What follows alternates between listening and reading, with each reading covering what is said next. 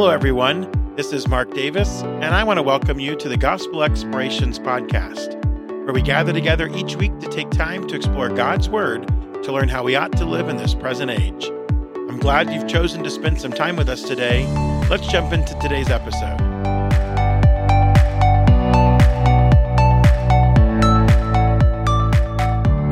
Well, hello, and welcome back to Gospel Explorations podcast. Hope you're doing well today as we jump into Matthew chapter number 4. We've worked the first 3 chapters of Matthew, and now we're on to Matthew chapter 4. And today we're going to look at the first 4 verses of Matthew 4 as we begin this passage that deals with the temptation of Christ in the wilderness. So if you've got your Bibles, open them to Matthew chapter 4, maybe hop on your phone to your favorite Bible app and join us over in the book of Matthew. We're going to be in chapter number 4, and we're going to read together the first 4 verses. So follow along as I read. The Bible says this: "Then was Jesus led up of the Spirit into the wilderness to be tempted of the devil. And when he had fasted 40 days and 40 nights, he was afterward and hungered. And when the tempter came to him, he said, If thou be the Son of God, command that these stones be made bread. But he answered and said, It is written, Man should not live by bread alone, but by every word that proceedeth out of the mouth of God." So we find in this passage what we regularly refer to as the temptation of Christ. And Jesus, the Bible tells us, was led here into the wilderness by the Spirit of God. And this comes right on the heels of Matthew chapter 3, where we just spoke last time about Jesus being baptized in order to identify with mankind, identify with sinners in his baptism. Now Jesus is being identified with sinners in their temptation. And so we see these correlations that are being made in the scriptures to help us understand who this Christ is, that he was 100% God and 100% man all at the same time. And this really is a necessary part of his ministry. We know that because the Bible tells us the Spirit led him here to the wilderness. And it's an extreme contrast to what had just taken place in Matthew chapter 3. In Matthew 3, we have him being baptized in the cool waters of the Jordan River. Here he's in the barren wilderness. We had the crowds that were surrounding them at the baptism. Now he's there in solitude and in silence. And so we see these extreme differences, if you will, contrast between Matthew chapter 3, Matthew chapter 4. Now, we need to understand a couple things going into this. Jesus did not need to be tempted in order to help him grow. Rather, he endured temptation so that he could identify with us. We read about that even in the book of Hebrews. You can take a look, Hebrews chapter 2, verse 18, Hebrews chapter 4, verse 15, helps us understand that Jesus was enduring temptation so that he could identify with us and to demonstrate to us his sinless character. This is a way that we can find in Scripture that Christ was tempted, the Bible tells us, like as we are, yet without sin. And so it's a picture for us to understand that Christ, and he understands where we're at. He knows the things that we struggle with. He understands our difficulties, and he's set for us an example. He's demonstrated for us how to overcome temptation.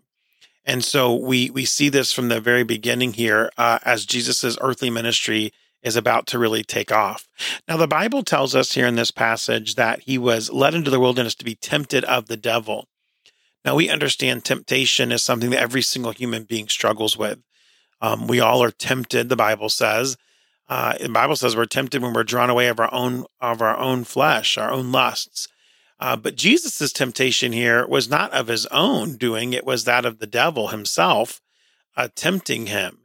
And so it's a temptation, but it's probably different even than some of our own. Many of us struggle with temptation, but it's of our own sinful nature. And of course, Christ didn't have a sinful nature, and so he's being tempted by the devil himself. Now, the Bible tells us in verse number 2, "And when he had fasted 40 days and 40 nights, he was afterward and hungered." So Matthew points out to us that Jesus is out here in this barren desert. He's in a severe physical condition He's been fasting for the last 40 days and 40 nights, and the Bible tells us that he was hungry. Natural, right? That you would expect that. And it's often said that when hunger pangs finally return after such a long fast, it's an indication that the person who's fasting is beginning to starve to death. We know that you can go no more than about 3 days without water, and you can go literally 40-ish days without food. And so Christ is on the verge really here of starvation. I mean, his body is really gone about as far as it can go, physically speaking, and without food.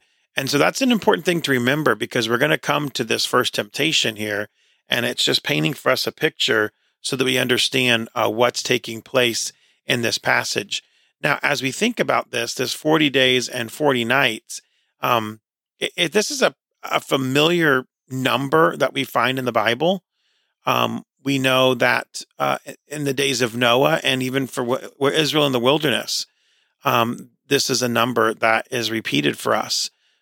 40 days for Noah on the ark, and 40 years for Israel in the wilderness.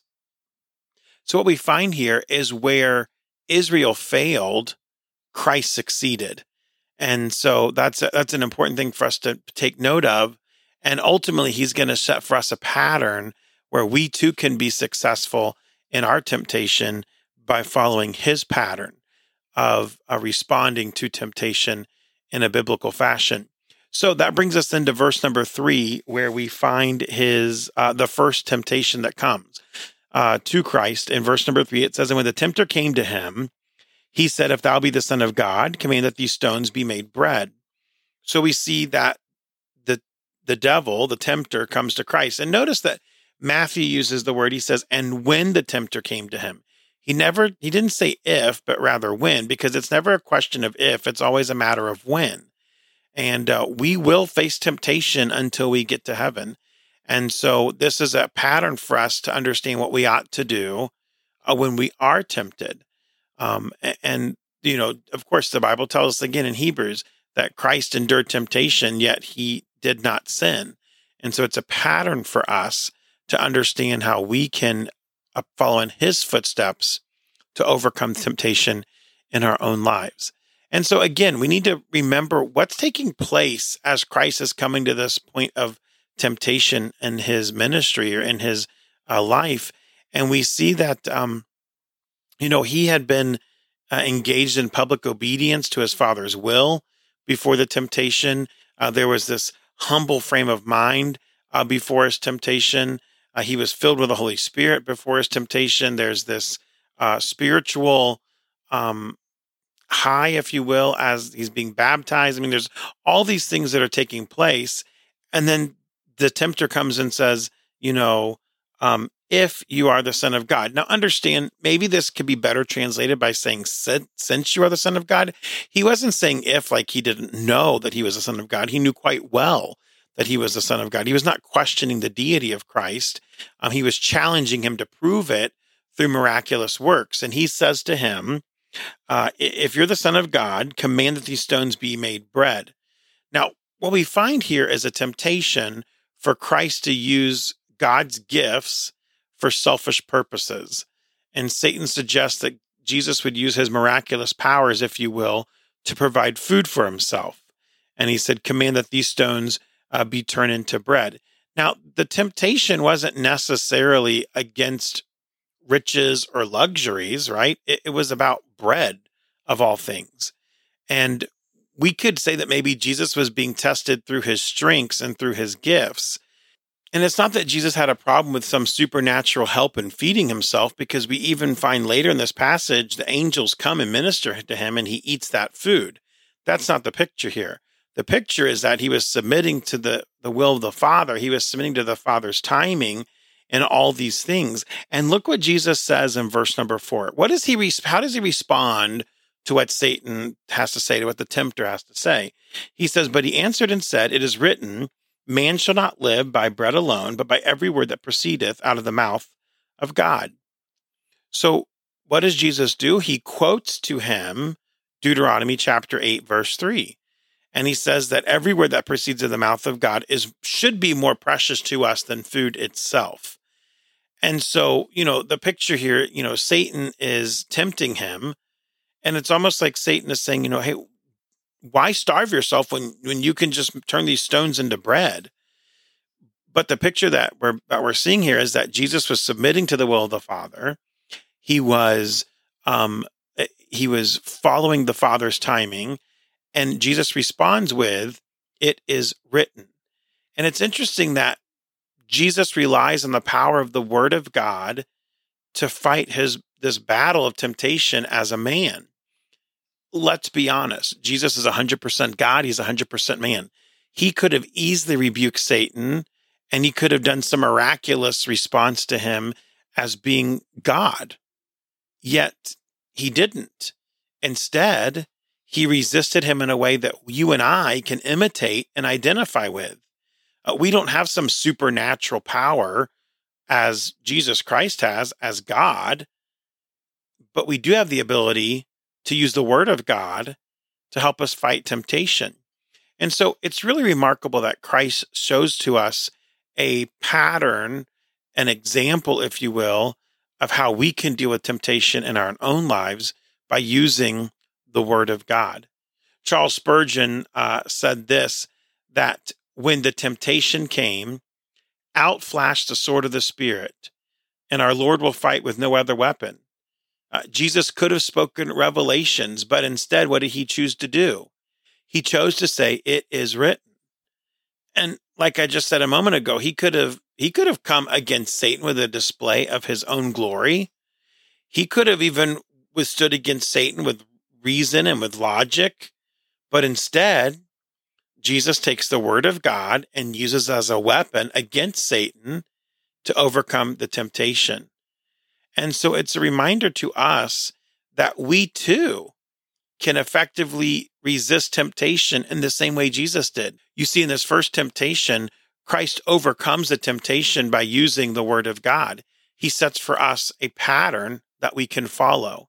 And by countering Satan's seductive lies, by shining the light of God's truth upon them, we too can follow in that same pattern when Satan comes to tempt us. When he comes to lie to us, we can use the Word of God to illuminate those lies and to point out the fact that we can overcome the temptation by the power of the Word of God.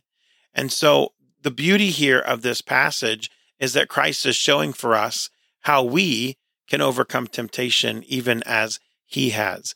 Not because we have the same abilities, not because we have the same power, but because we have the Word of God. We're going to pick up there next time and look at the couple more temptations that come to Christ. But let's be reminded that we can be armed against the fight for temptation just as Christ was, with the Word of God. Thanks for listening. I hope that you've been both encouraged and challenged today. If you want to connect with us further, please be sure to check us out on the web at gospelexplorations.com. We look forward to having you join us again next time.